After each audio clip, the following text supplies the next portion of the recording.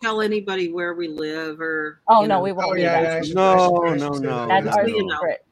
Okay. People at home are looking at this going, what the hell are they talking about? You'll never know. Okay. Exactly. See you in a minute. Okay.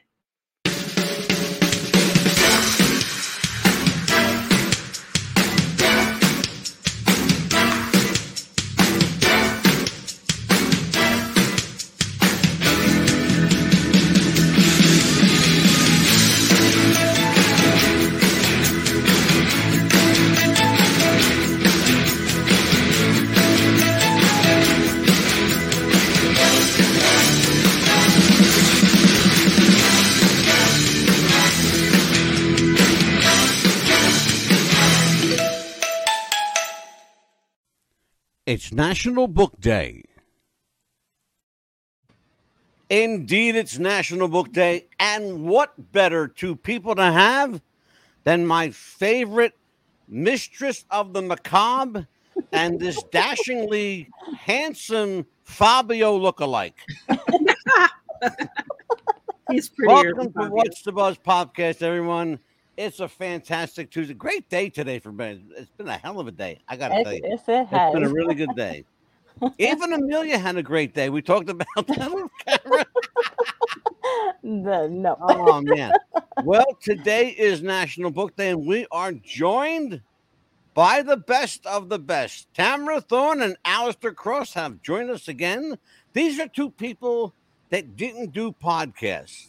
Well, unless it was their own. Right. But you'd be hard-pressed to find them on too many others. But they like us. They like us a lot, so I brought them back. And plus, that and a lot of prodding from Amelia, goes a long way. I just said please. Right? Yeah, right? How you guys doing? Good. Hot, Busy. sweaty. Hot, sweaty, Good. busy. Mhm. Well, Tamara, let me start with you first. Let's talk to you as we always do, ladies first. What you been up to since the last time we spoke? Writing, sweating, mostly just writing. We're finishing up a lot of books, and You pretty got a much lot my of them. life I'll is tell you writing. Petting cats and writing. that. Yeah, And- you got a lot of books. Man, I'll tell you, I don't know when you have time to do much else because you That's all I do. write a lot. I do. You really do. Tamara Thorne writes a lot, man. I tried. She got a shit ton of books out there. And if go to Mr. Google, I'll tell you what. Mr. Google's got all of Tamara shit. I mean stuff. Oh, it's got all my All her shit too. stuff. Yeah. Alistair Cross joins Tamara Thorne. We love Alistair. How you doing, kid? Good. How are you? I'm wonderful. I have to Always tell good to you, be I back. finally finished completely finished book one of the Vampires of Crimson Cove series. Nice. Now, that's a 3-book set, as we understand, right? But 3 there's so far. Book three- 4 will be out September 29th, so in just a few weeks.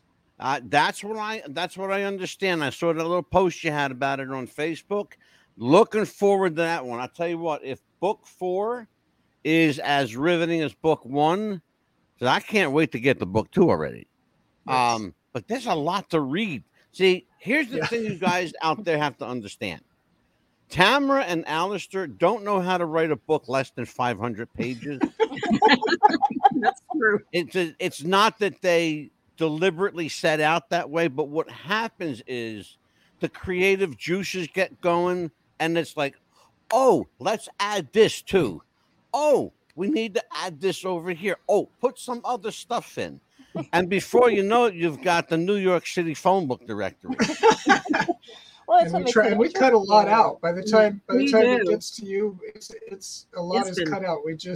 Tons are cut. I don't know how people write short stories. No, Like the that, characters take over. that baffles me. People who write short Yeah. stories, I've tried. That's harder than a whole They're- novel. Yeah, and you don't have characters that, the second the character wakes up and starts talking to you, the story's over. So screw that. Yeah. Right? And that's what So happened. now, Yeah. Amelia, you're the one that introduced me to these two crazy people. And so let's talk on National Book Day. Let's talk about your favorite Alistair Cross or Tamara Thorne book. What do you like? Oh, I yeah, never asked you that. they're all sorry. There's a bug right there. They're all great, actually. I mean, what I like is they actually give each character a little story, how they introduce them at first. I mean, even the plant has a name. And the book, Yeah, that's what I like about because even the little bitty plant has yeah, exactly, significance in the book. exactly. You know, Well, here's yeah, the but thing, though, and to their credit, Mhm. Thorne and Cross Mhm. think about that stuff. It's Yes, important because a character doesn't have to be a living, breathing thing. exactly. You know, It's That's it actually doesn't. one significance of the in the things book. that I learned from Tamara years ago, before I was, writing myself, but was learning to write when I was reading her books, is towns as characters, houses as characters, the setting is a character. Think of, like, if you read her book Haunted, or even, better, Moonfall. The town of Moonfall, is its own character, and that's one of the things that I picked up from Exactly. her, when I was reading way back in the day. That's critical that you said that. And Yes. I want people to hear it again what he said. Even the town is a character, and that's what we're talking about. The last time I had you guys here, we talked about character development, and that's the essence of a book is the character. That's why you write a book, to introduce your reader to these, Absolutely. various and sundry characters. Yeah. Some of them are over the top, some are very laid back. Characters like Tamara Thorne, on the other hand, are just like out there, and you have to love them because of who they are. And some of them by And did I chapter, mention to our listeners that I just yes. love Tamara Thorne? Have I said that yet? And by chapter, I mean by the first or second chapter, you already have your favorite character, and you can already Yes. imagine the town. You're already yourself. You're already in the town yourself, and you're Yes. already walking with the character, and that's what I love about And their I'm glad you Yeah. brought that up, Amelia, because I want to ask Thorne and Cross this question. And it has to do with a character from Alistair's book that Mhm. you're incorporating into Tamara's work. Yes. When did the idea of cross pollination occur with the two books and two different? How did all that start? It was pretty much right Costelletti, probably. away. Say What's again, that? Tamara. Costelletti, probably. Probably. So Costelletti is like a conspiracy nut DJ. I think he first came into existence in Tamara's book Candle Bay, Yeah, I think so. and we thought, why not put him in? Maybe he's syndicated Everything. now, and he could be in the Yeah. Crimson Cove series. And then it just kind of naturally happened because people love series, but writing a series, not everything can be a series. Sometimes a book just requires just to stand by itself. So we just decided to kind of tie them all together. So I mean, it's incredible how much you'll see, all over the place. We make a point to kind of do it. Yeah. I It's love our that. world. Our Yeah, it's the Thorne universe. and It's Cross the country. Yeah. Thorne and Cross universe. Yeah, our Thorne and Cross country, and that's what we call it. And we have a key. We have files and stuff like that where we keep Yeah. track of where does Yeah. it's fun, and I love being able to do that. I love Yeah. mentioning one of Tamara's Well, characters. I from the book she love the wrote, idea years ago. of the book series, because I'm one of those people, especially when I have a good book in front of me, I don't want it to end. Right. So having a series is like, it's like dopamine for a guy like me, Right. I And if you feed off can't that stuff. do a series, or it doesn't require a series, you tie them together, and you can always, have Yeah. more of that. Like, there are characters that have been in, it's not part of a series, but they've been in, multiple books. Well, it's a lot like watching a really good movie that you don't want to end. Yeah. The sequel. For example, like one of my favorite movies is The Godfather. Right. So I could sit down and watch, all three, episodes of The Godfather, and never get tired of it.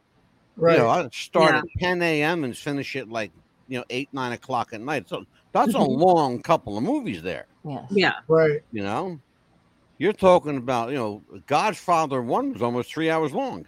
I know. Yeah. That's a long ass movie. But it's good, and so you don't care. Yeah. Exactly. That's why I say you don't want it to end. Yeah. Amelia, questions for Alistair Cross and Tamara Thorne? Yes, because I know that you had mentioned that your book was going to be available already on ebooks, but I mean, I've been telling everybody, don't wait for, I understand the ebook, but wait till you actually have the book in hand, because I like to turn the pages. That's how I am. Yeah. And I tell everybody, wait, because it is going to be worth the wait. And I noticed that you have 2 different covers. And I want to tell everybody that I am reading this Tamara Thorne. Oh, I love that one. This is really good. This is really good, by the way. This is called Brimstone. I'm not going to tell you what it's about. I don't want to spoil the plot for you. Buy the book. Well, there's one thing though that takes place in '68. The music that goes with the book is excellent. Oh, yes. And it's a coming of age about a little girl named Holly Tremaine, and I think she's just turned 11 in the book.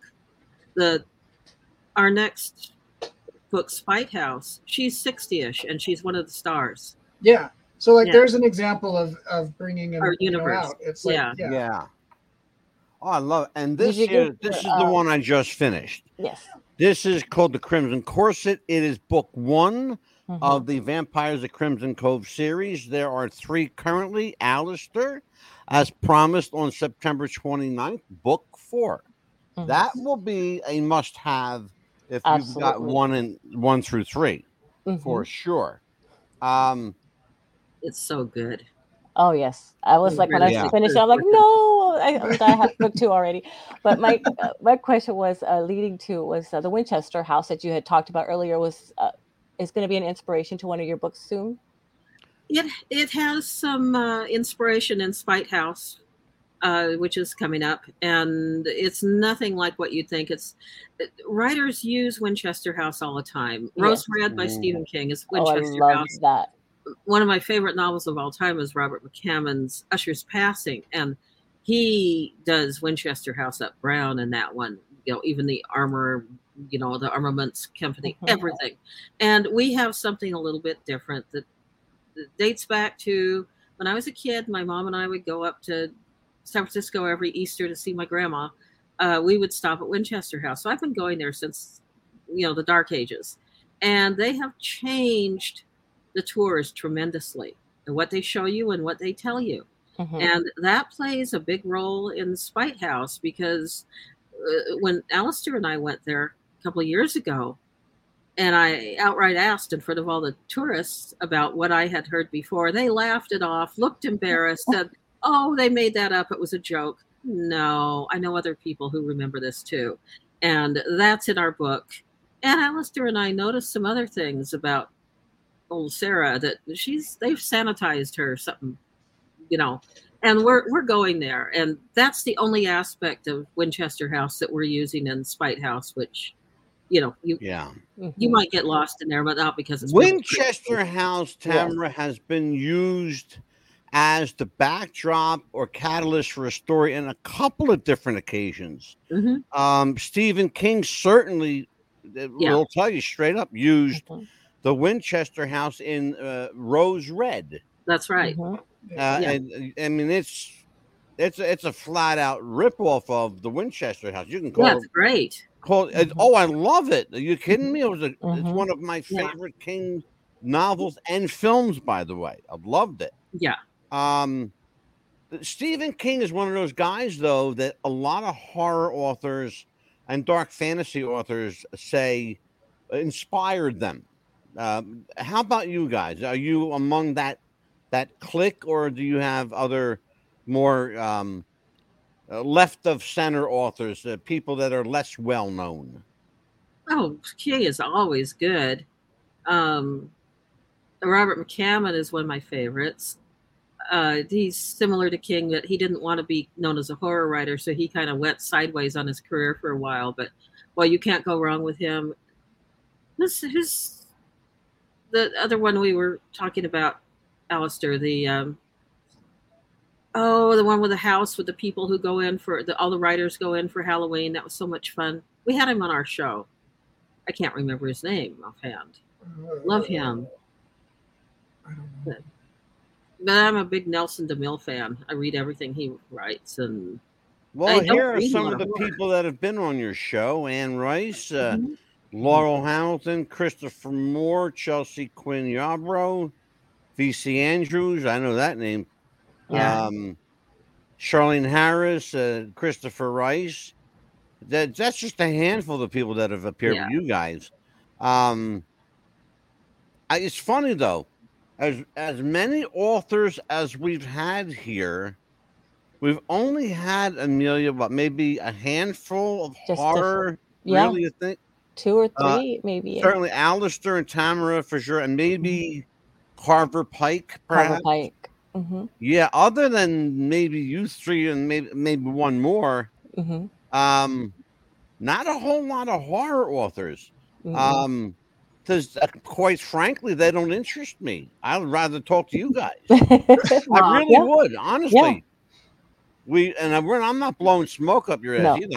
I'm very serious. Yeah, because I mean, your books, I mean, entice us and they get us hooked. And once we start reading the books, it's like, okay, what's going to happen next? And Angela, have you read this? And we're like, it's like, no, I haven't got to that part yet. Don't tell me. Yeah, exactly. Right. No, well, Exactly. thank you. That's what we love to hear. Yes. We do. And, So, Tamara, what process do you go through? Do you write differently when you're teaming with Alistair than you do if it's a Tamara Thorne work No, and not a Thorne and Cross novel? I never have. Even before we met, I've always written the same way as I write now, and we work together every day on Skype all day long, and so we're privy to everything, even our solos, and we're each other's beta readers. We read back and forth to each other every day, and Sure. but we write on our. We don't know who wrote what most of the time because we write so similarly, and that's why it works. And I don't do anything different. And tell everybody how you guys connected. You want to talk about serendipitous. That's Alistair's story. Yeah. Yeah. Alistair, you're front and center, young man. Tell that story. Okay, so I grew up on all kinds of horror, and Stephen King I didn't discover till later in life, but I was reading a lot of John Saul and Dean Koontz, and I was at a library once, and I saw a book. It was Moonfall by Tamara Thorne, and I was actually drawn to the name Tamara Thorne, which sounds kind of weird, but I was. Anyway, I rented it from the library and read it and loved it and went back and got more. And this is way back in the day of dial-up internet. Right. I didn't even have a computer. I would go to my mom's house and use her computer. And I remember Googling, Tamara Thorne to see if she had anything new. Anyway, fast forward all these years later, I was this is the stuff I was reading when I thought I really want to do this, but I didn't know really what to do or how to do it. Really overthinking it. But anyway, fast forward several years later, I do start writing, I do get published, all that happens. And I had just gotten published and I thought, I don't know any other writers. I don't, I'm published now and I don't know any of my contemporaries. And so I thought, okay, so I'll start a blog and I'll interview authors on my blog. And Tamara Thorne is one of the first people that I hit her up on Facebook and just said, hey, I'm doing this. Do you want to do an interview, a written interview on my blog? And she said yes. And it was amazing because we just started talking and we never stopped. It was just like every day. And then one day, I lived in St. Louis at the time. I move everywhere all the time. I live in a million different places. And I was in St. Louis at the time, and she called me and she just said, how would you like to collaborate on something? And we could, just try like a short story, which, you know how we do short stories, we don't. But we didn't know that. And I'm like, and I was like, I was trying to be all, play it, all cool, like, oh, sure, let me think about it. Yeah.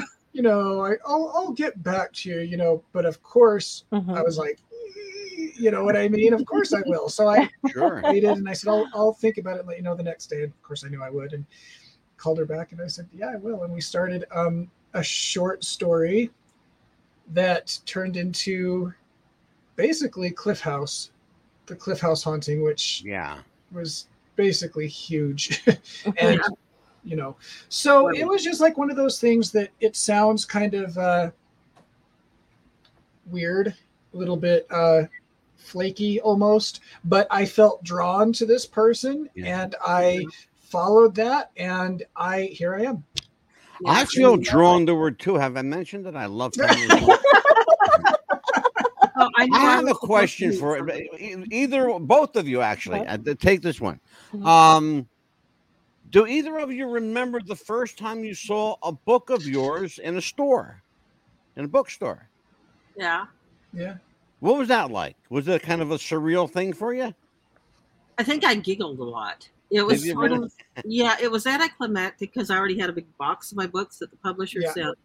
But seeing it in the store, I knew from everybody else that what you do is if the spines were in, that you turn it out to face and cover up the other books so you can sell more. So I did that, and then I took a picture of them, and I had an evil collaborator back then that actually hadn't written any of the book because she got cut out of it. That was the other 900 pages. Oh, you don't want to hear that. Oh my God, that woman. Jesus. No, we got paid a huge amount of money, and she told me that we were going to keep the money. She's dead, so I can talk. There you go. We just found out recently that she's dead. So we're like, yes! We were going to keep the money, but take the book back. And I called the editor, who's still my friend, and said, we have to do something. He says, can you do the cuts? And I said, well, yeah. So I wanted to. Anyway, I sound like a real bitch. But honestly, Alistair knows what I went through. I do. Yeah, and it matured me as a writer, I'll tell you. And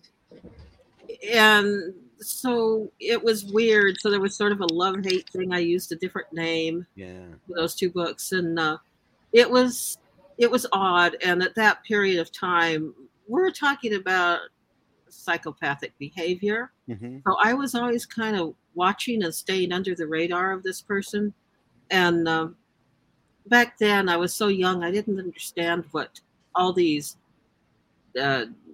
psychology things meant, when she'd tell me what she would do without her drugs. And I thought, well, you tell a joke to somebody, they're going to be in a good mood. I was wrong. I didn't understand, but now I do. And so it was this whole thing of I was always going around trying not to catch her attention because she stalked me all the time.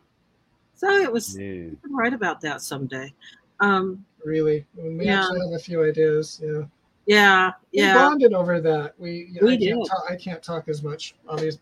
Alistair, how about you? First time you saw one of your books in the store. I would agree with Tamara. It was more anticlimactic because the real excitement was getting that box of books and seeing your book for the first time. I mean, honestly, like it's great that it's in a store, but the thing is they go in stores, they're not in stores. They are, they aren't. Who cares? It's so cool to see. Like even when you just a minute ago held up even Brimstone, and it's not my book, but my book. You hold up the book, and to this day, my heart does a little. Yeah, it just. It's so cool. Like it just seeing that. It's like I did that. Or like your second one. Yeah. Like there's a little. Your heart gives a little kick. Yeah. You just go, wow, because you wanted. Yeah, Amelia and I had a little pissing contest over that one. Let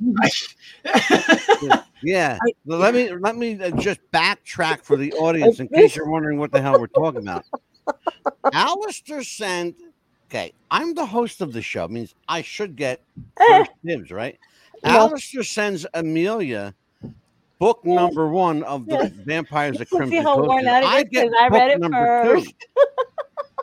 2. After I kicked my feet and bitched and whined like a baby, See I how one out finally of got this when I book read it number first? one, Well, what's which funny you is see in front of you right here. I didn't even think about it. You said, "Oh, we want signed copies," and I thought, well, I'll give one, and the other one, and I didn't even. I just signed it, gave it to the publicist. She sent it out. I'm done. Yeah. My part's Right. done. I remember I've written 2 books. Nowhere near this. I'm probably like that. Okay. Which is in a couple of 100 pages. 220, 225. And I've written some poems probably like that. Yeah. But when I agree with you, Alistair, when you open up that box and you see your name on the cover of a book, and I did the artwork for my book Yeah. too, so and it it's was just there's something so amazing about it, and it never.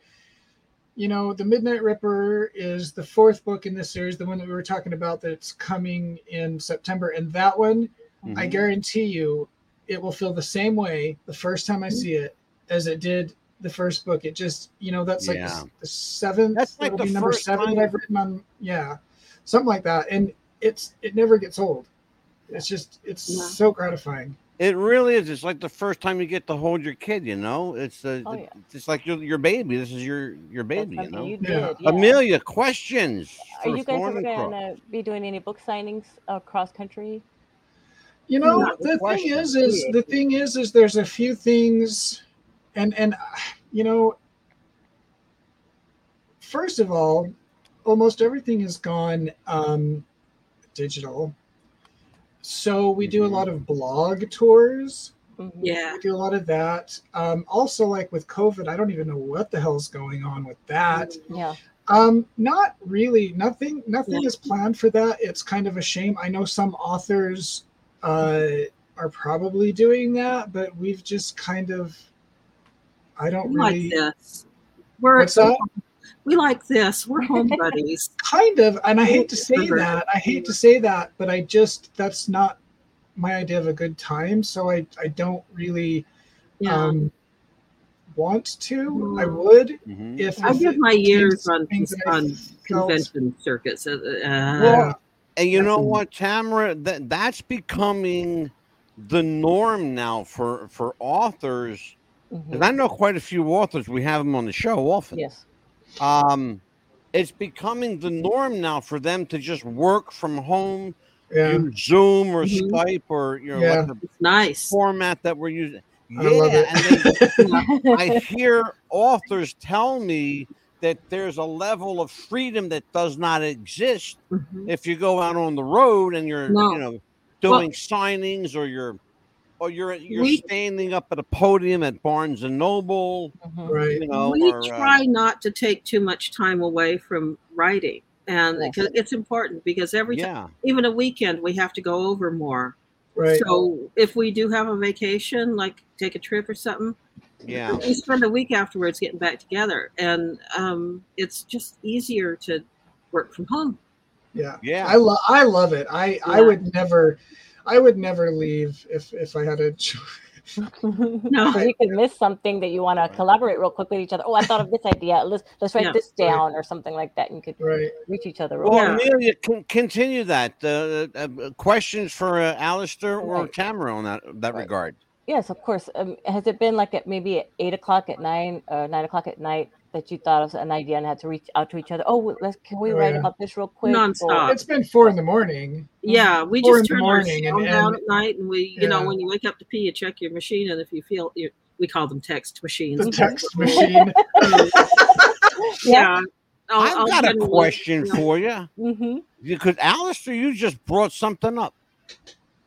Stephen King, for the first few years of his writing career, said that he slept with a notepad and a recorder by his bedside, so that if he woke up in the middle of the night with an idea, he could document it. He could talk into his recorder and jot down, sleepy notes on a paper. The whole 4 o'clock in the morning thing is like, first of all, that's the witching hour for a writer, especially Tamara. Um,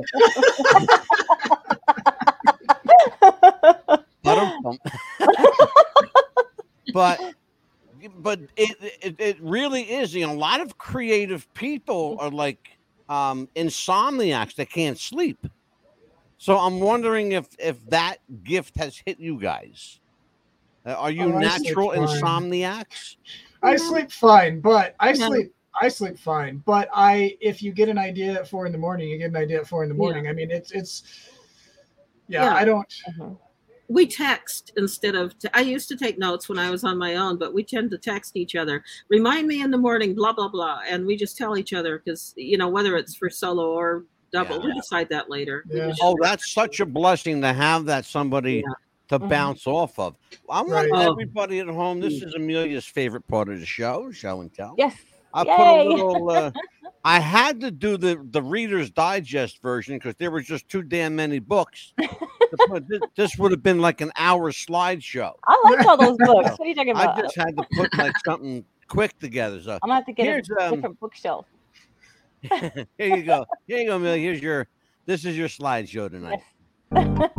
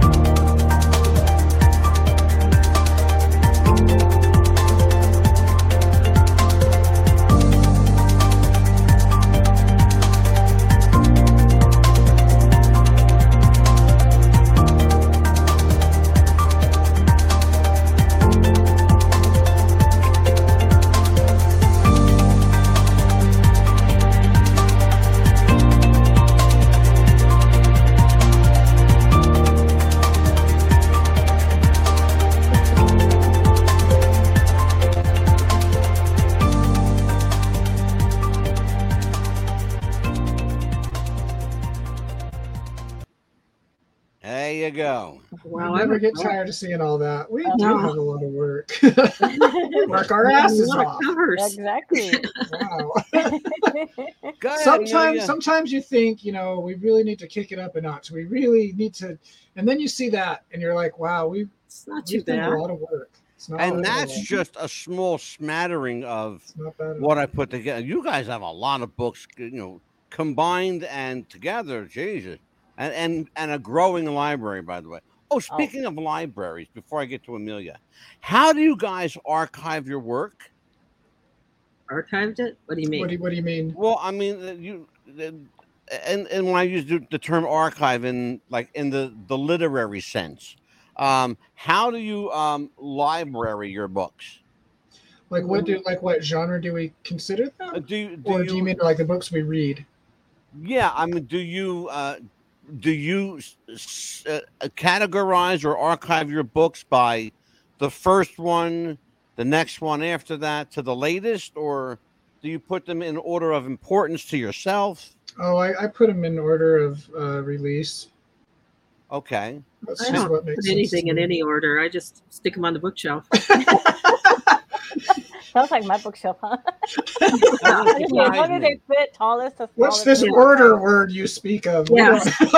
Order. Yeah. As long as it's from the maybe to the order was a bad choice. Alistair is my ADD stopper, so He's the one with order. I just go, wee, that's it. Go ahead, Amelia. I just want to go point you, out, Ben. because I was looking on Facebook, and you were saying something about you were going to be doing something for the audience, cost efficient, because of the way times were. Oh, right, yeah. right. Yeah, so we slashed our prices. Have slashed our prices, all of them. Like for the ebooks, we can't really. There's not a whole lot. We don't have much control over the paperbacks, and so we can't really do a whole lot there. Paperbacks cost a lot of money to produce, so you can't really. It's not as flexible. But our ebooks, we've cut like 50-60% off on all of our ebooks, because the thing is, everything has gone up in price so much, and we just don't think that reading, it's ridiculous. This is just my personal opinion, and maybe it's not a popular one, but I personally feel annoyed when I see an ebook for $15.99, $14.99. Why? It doesn't. Publishers have to cover the cost of the rest.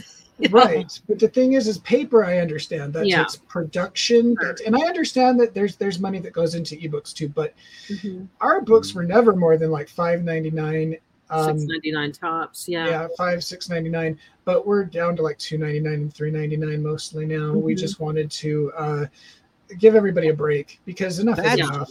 That's we appreciate it. Yeah, that's really interesting. And the two books that I wrote, I self-published. I used a company, an online company that's very popular among people who self-publish. I went on there actually about 10 days ago, 10 days ago, because I was going to reorder copies of my book for people. People have been asking for them. And to my surprise, they were only marginally higher than my original print price. Right. Maybe like $20 more to do a whole run. They have my artwork, they have my text, they have everything. So it's just a matter of the cost of the paper and binding, really, which is, I don't know, how expensive it is nowadays, but they're only charging just around $20 more than my initial run, which I thought was actually pretty decent price. You guys are not self-published. You have a publisher, correct? We do, and it's a mix of everything. We've done big, small, independent. It's a mix. So we do have a lot of say, especially over ebooks, because we do most of we send out to editors and things, but we are extremely interested in doing everything we can ourselves, and we can fix our own typos and things like that. We know how to do it. Well, Tamara, that's a great segue. Is there, I don't know if it's if I want to say, is there a technical difference, or if there's a difference in editing an ebook as opposed to a pen and paper book? You can fix an ebook a lot easier if we go on and see, oh my God, look at that sentence has turned around. Before, when I was only published by a big publisher, I have a radio station called KNDL, Candle Bay Radio, and it came out with like KS. Somebody put their fingers on the wrong keys, and they didn't correct the galleys that I had. It bothered me for years. First thing I did when I got my hands on it was go, okay, this is going to be fixed. And that's what made me happy. And good. Eventually, and that's another big plus of the the digital. I love that I was able to grow up during a time when before social media and all that. But that's great. But I have to say, I love the internet. I love cell phones. I love these things. And one of the best things I think about the digital age is it gives you that control. That the ability to do that. It's like, we see typos. Somebody writes to us and says, hey, I don't know if you knew this, but there's a typo in chapter 7 of this book. Oh, okay, well, let's go fix it. Yeah, we can do that. Right.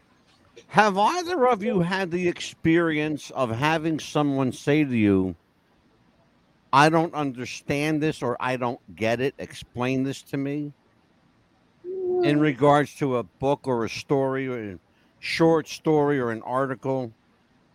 I'm curious. I'm What? asking for a very specific reason. I know people who do film. I know we have a lot of filmmakers on the show. Oh yes, we do.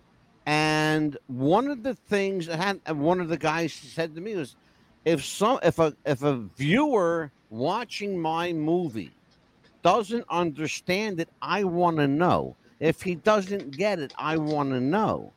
What? So I'm curious if somebody reads your book, Alistair, and says, for example, here, take the Crimson Corset, and they've got this big book in front of them. That's a lot of reading to do, right? If they say to you, I don't understand, the chapter or whatever the hell. Here you go. That's chapter 63. Okay, explain chapter 63 to me. First, I'd be like, "What the hell happened in chapter 63?" But right.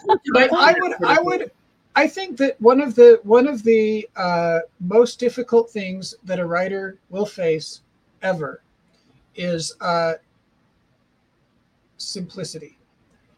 Writing simply. Simplicity is power. If I got multiple people saying to me, "Look, I don't understand this, that, or the other," then I would obviously have to look at that and go back and be like, where did I because you know what you know and you don't know what you don't know. Right. So it's real easy to just assume everybody is on the same page, so to speak. But generally speaking, that's kind of your goal, is to write in a way that is accessible to everyone. Obviously, you're not going to nail that 100% of the time, all the time, but being clear should be one of your top priorities. And that said, what readers do sometimes, they tell you, or they review it and tell you, everybody else, what the book is about. And that's when it gets hysterically funny. Right. It was actually a short story, and it was about a man whose kids came along and killed his dog. They thought he was a mean old man. And the whole story, all that was in the story, there was nothing supernatural. But I said that he got to kill the kid that killed his dog, and to me that was justice. And that was all the story was. Oh my God, no. Evidently, I wrote about the devil. It was hysterical. And we see that all the time with all our stories. They read things in, and that's fine. I see a cat shadow. I had to move my camera because I'm totally distracted by this. Behind me is my bed, and I have 1 million pillows because I sleep with 1 million pillows, and so I covered it. I think I want everybody to see that it's my bed, and I'm looking at it, and I'm like, it looks like there's a dead body. Actually, it looks like there's like 2 dead bodies in my bed. So I'm trying not to stare at that, but there's. You waited 45 minutes into the show to He's move. Like, I killed this person, and I don't want nobody to see the body, so I have to hide it. Well, I didn't want it to be like, look, this is where I work. Sometimes, last time I did the show, I was in a different room, but this is actually a dead body. This is actually my bedroom, and I'm like, I don't really want it to look like my bedroom, so I'm going to cover the bed. It didn't work. Tamara Thorne, the Mistress of Macabre. I think it's a fitting title for you. What do you think? Are you okay with the Mistress of the Macabre? That's fine. Whatever. I don't know what you call me. Just call me. Yeah. I found with your books, I enjoyed it. And Alistair's books, as soon as I started reading them, I can understand the plot. I can understand the characters. I get right into the book. And if people don't understand that, then they're not reading it correctly. As long as that's like I said, like that's the goal. It's like, obviously if multiple people were saying they didn't understand something, then there's obviously something I'm not being clear about. But as a writer, you really that's like your top priority. You got to be clear. They say, somebody said, and I'm going to paraphrase and probably jack it up, and I don't even know who I'm quoting, but some famous author said, simple writing is damned hard writing. And it's true, because you can get caught up in silly things like somebody jumps a fence and they land on the ground. Okay. Yeah. you can get lost describe in how their detail. body went and all this stuff, and then somebody comes along and says he landed cat-like on the ground, and you're like, that's it. Yeah. That's you know what I mean? Well, It's simple. You can get lost in the detail for sure. Sure. One of the things I've always believed, I believe it in my personal life, and Amelia and I have talked about this too. Less is more. Yes. Exactly. Yeah. It's simple. Yes, absolutely. By We the say way, that a the lot. mistress of the macabre, you almost became the Hellcat of the Hellfire Club, but mistress of the macabre was a little. I think I've been called this a lot. It seems to me that's followed me around for many years, actually. That's I kind call of her the diva of darkness. Oh, There that's you Diva go. of Darkness. That's right. You gave me a button that says that. Diva of darkness. Mistress of the Macabre is fun because I really like Elvira. Yeah. Oh my God! Yeah, absolutely. Yeah, what's not to Elvira, like? she was the best. Yeah, Yeah. she still is. Oh yeah, she looks Yeah. looks the same. She has not Yeah. aged. Incredible. She looks remarkable for a woman 90 years old. She really- Right? She's in her late 70s, I think, now. Yeah, she's been around a long time. Oh yeah. Oh, absolutely. Do you remember, Tamara, do you remember back in the 1950s, a woman named Vampira? I've seen pictures of her and heard about her. She did not like Elvira. I know that. Oh, yeah, Oh, wow. she did not at all. No. Apparently, this woman, Vampira, sued Elvira for gimmick infringement. Oh my goodness. As we say in the world of wrestling, gimmick infringement. But they did not like each other at all. Not surprising. Yeah. Oh Yeah. man, that was crazy stuff. So Amelia, Yes. you've been very quiet tonight. I'm used to I've been you listening to butting them it. speak. I don't want you to actually. listen. If you want to listen, go on the other side of the TV. Questions for Thorne and Cross. No, I've been just listening because I mean everything that they've been saying, I understand completely, and they're answering their questions and as well asking the questions. But I love that they have lowered down their books and everything for people with the ebooks. But like people gotta understand too. It's like I said, there's nothing like holding a book, turning the pages and everything like that. And I know you guys have a lot of future books in the works. How many do you write at a time, like within a month, at least? Cool. We normally write 3 per day. I mean, we write on 3 per day. Right now, Right, 3 books a day. Well, we normally are working on a Ravencrest novel and a big thriller horror, a standalone, as we call them, and each of our solos, and I'm counting those as one. So I guess if I count them right, we work on 4 books a day. My goodness. Yeah, because we get on, and here's an example. We get on, and for 2 hours, this is what our day looks like. For 2 hours, about an hour and a half to 2.5 hours, but roughly 2 hours, we do the main collaboration, which right now is Spite House. Yeah. Then we break and we go to the next collaboration, which is Ravencrest, which is ongoing. We're always kind of doing that. Then for the next 2.5, 2 hours, whatever we do, she does her solo and I do my solo. Yeah. So it's like a full 8 to 10 hour day, and there are 3 at least books that we're working on every day. Yeah. So you're putting in like a regular shift, like a work shift. It is a work shift. Wow. It's more than a work shift because it's much more really than a work shift like because I do then you have all the marketing stuff that and I focus that on the weekends mainly. So I've never worked this hard and this much in my life, and I've never. No, I do the formatting and our newsletter and all that kind of stuff, and he does the PR stuff. Yeah. I've heard writers talk about this. Some people say it doesn't exist, but this colloquial thing called writer's block. I've asked both you guys, and you say it doesn't exist for you. Not so far.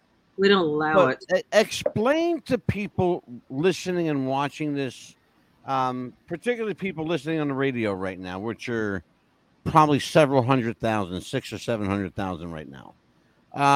Explain to them what the hell writer's block even is. Sitting at your computer. I've heard it said. I've heard someone explain it like they have gotten to their keyboard and they look at the blank page and they have like a panic attack. They don't know what to do. Yeah. To me, I'm like, that sounds like an anxiety disorder. Yeah. It's intimidation. And it's probably more than writer's block. To me, and this is just so far. I don't, maybe it could happen. It's never happened to me. To me, writing is my job.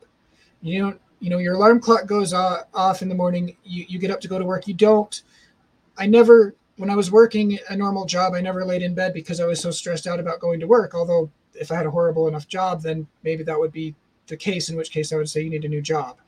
But writing, you get up and you do the work, you do the job. If I ever feel stuck sometimes, I mean, that's normal enough. You get to a place and you're like, well, I don't really quite know where to go here. So you brainstorm, you go for a walk, you read something, you watch something, there's a million ways. But I've never been paralyzed by the blank page. To me, it's just a job. I'm not trying to create some brand new whole work of. I'm just doing my job. It's writing is art, but it's also craft. And how about you, Tamara? Craft, you do it. Yeah. Does that apply for you as well? Yes, and we have each other, so we generally brainstorm. But if I'm alone and before, all I do is I sit there and I start typing and I say, okay, I can't think of a damn thing to write, so I'm just going to talk about why rhubarb is so weird. I wonder why it's poisonous. Probably just the leaves. I wonder what would happen if I poisoned somebody with rhubarb. Would my cat eat rhubarb? I hope not, because I wouldn't want him poisoned. I like cats. I don't like people. Right. And it will go off on this tangent, sideways thinking, I call it, until all of a sudden I'm just writing along and the story's there again. And it has nothing to do with rhubarb. That's just an example. Yeah. Yeah, that's really interesting. Each other, and that's those 3 a.m. texts or all evening texts. We're sitting there texting. It's brainstorming. Is that where the poison plant thing came in to write a book about that? For him. I know. No. I was thinking of my mother's garden when I said that. Yeah. No, I was just fascinated by the idea of poisonous garden. Oh, yeah. Is there going to be 5 soon? I want the police to know that the missing Miller family is underneath the behind Alistair. They're right behind me. No. Is there going to be a book 5, Alistair, coming up soon?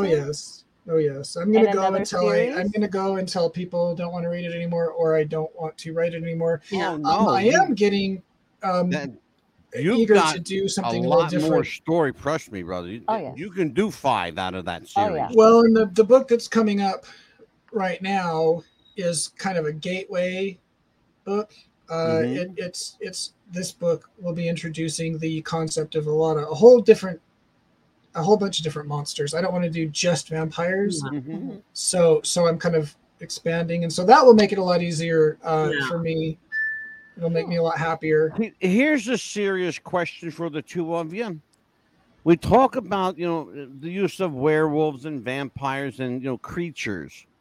Have you ever thought about utilizing, or have you ever utilized a human being as the monster of the piece? Oh, yes. Oh, goodness. Mother. Yes. That's the Mother. Our book, Mother, there's nothing there's a hint of supernatural about it, but it's not a supernatural book. It's a straightforward thriller. And the idea of that is that human beings are the biggest monsters of all. Absolutely. And your family, specifically. Yeah. And Eternity it's Jack the Ripper, but he's a human serial killer, even if he is rather long-lived. Yeah. Interesting that she said that, right? Very interesting that you should. We're just going to say the same thing. See, we just did an entire series, and in fact, we're continuing it next week on unsolved murders and serial killers. In fact, to the point where we had Dr. Anthony Tobia here, the department head of psychiatry at Rutgers University, Robert Wood Johnson Medical School, to explain the mindset of serial killers. Mm-hmm. I may have them back to explain the mindset of Thorne and Cross. Good luck. Dr. Tobia would have a ball with you guys. Just don't tell him what's behind Alistair. I know, right? I still It's think pillows, it's I the swear. Miller family. Heart. Oh. Hurts Well, I'll hard. tell you what. It's been you realize this has already been an hour? Already? Oh my crazy. goodness. Yeah. You guys are fun. It's And I was just already going to been ask him an if he hour. had another series coming out besides this one, like a different type of series, like having maybe some heroes fight the monsters or something. Yeah, we have you know what, Amelia, that's a good segue. Why don't we talk about very briefly, let's give people a little teaser about what's coming up Thursday. Okay. And I want to actually I'm going to get up for a moment and I'm going to get the book. Okay. Because of me, he blames me that he has to print out a lot of paper now. So, he has his own book. This is another guy that doesn't know how to write a book less than 600 pages. Our kind of guy. It's actually a really good book. It's a really good book. Yeah, I'm sorry. This is the kind of stuff I love. This is Dan Emer. D.W. Emer will be with us Thursday night. His book, The Satan Gene, is catching on like wildfire. He's selling this book like crazy. I can't even believe how many copies are already out. But it is a very finely tuned work of historical fiction, fact, conspiracy theories out the yin yang. If you're a conspiracy buff, you're going to love this stuff. It is The Satan Gene. And Cool. and it is every bit of, man.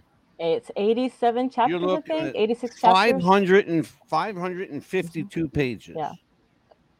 Every bit of it. And look at this. This is Thorne, Cross, and look at this stuff. These are 3 books. That looks like the New York phone directory. You get your money's worth. Yes, you do. Alistair you absolutely get your money's worth and some, I tell you. So if you yeah. those books yet, please go get them. I want everybody to join us Thursday for D.W. Emer, Dan Emer, and his brand new book that is just blowing off the bookshelves, The Satan Gene. And I am going to make sure that you guys get a copy of it. And I'll take care of that. Absolutely. Yeah, absolutely is right. So, Amelia. Yes. What do we got coming up other than tell everybody what's coming up.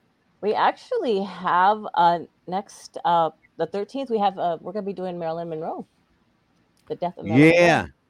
Who killed Marilyn? Mm-hmm. Was it the Kennedys? Was it an overdose? Was it something more sinister? Yeah, we're gonna find out a little bit about that because we have some acquired photos from the Freedom of Information Act. Mm-hmm. We will show. I will not tell you where we got them from. I will tell you, however, that they were filed legally. They were attained legally from the National Archives. And we will show pictures that have never been seen publicly before of Marilyn Monroe and President Kennedy. Yes. So get ready for that one. Absolutely. The other thing we've got coming up is a continuation of our unsolved murders. We have, oh my goodness, Amelia. The 15th, we have WWE star Chris Benoit. Chris Benoit. Was it suicide or was double murder? Hit? Was it a hit? Mm-hmm. Yeah. New information coming up that perhaps wrestler Chris Benoit did not commit suicide. It was not a murder-suicide. That he was killed and his wife and child were killed in front of him. That's what they're saying. Who are they? We will find out who they are on that episode. I will tell you that we've got some controversial episodes coming up. We will never, ever veer away from controversy. And you said, Angelo, push the envelope and push it hard. I will push and push and push. Trust me, I will push. Amelia, Absolutely. we're going to push, aren't we? I said I want some episodes and I want the good ones. Absolutely. we're gonna push the envelope hard on this one. I'll tell you what. Great having them back. Love to have Yes. Thorne and Cross back. Tamara Thorne, Alistair Cross, two of our favorite authors. Yes. But they will come back anytime we want, as long as Amelia gets them before I do. Yes, That's and right. tell Berlin, I said thank you so much for letting Absolutely. us spend Yes. some time with Thank you guys. you. It's great to be here, Amelia. Yes, Yes, and thank thank you for you. having us Absolutely. on. We love coming on. Thank you. And again, today is National Book Day, everybody. So do yourself a favor. Do Thorne and Cross a favor. Do Amelia a favor. Read a book. Yes. Okay. Take care, you guys. We'll see you Thursday night.